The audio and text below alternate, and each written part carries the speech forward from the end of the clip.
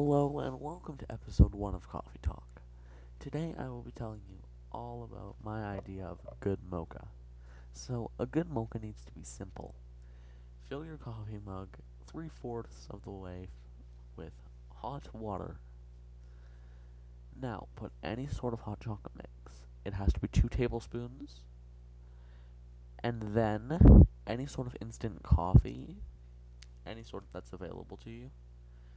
I prefer it for the caffeine, because obviously.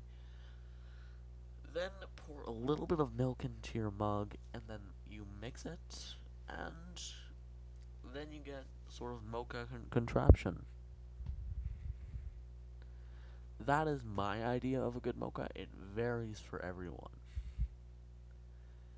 And now, from a request from my friend, I will read one of their stories. A month ago, I had coffee 4 days in a row, and my friends, who were just popular weirdos, were texting me about dark coffee. And I was like, very nice, very nice. I have had coffee before, it's good. And I was like, and, sorry. Then in my head, I was like, I've never had dark coffee before in my life. So my friend asked, what's your favorite flavor? Um, that's kind of odd since dark coffee is dark coffee. Whatever.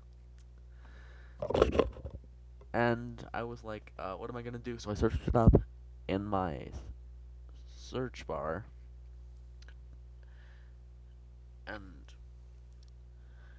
I was like, extra dark roast. That's a good name. And then I was like, extra dark roast girl. And then I was surprised when the queen bee said, Bobby. It says the B word here.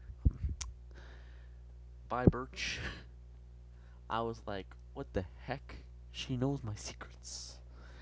Thank you at cheese_burgers for submitting this story. And with the end of that, we're going to have to wrap up the story. As always, have a good day. Farewell for now.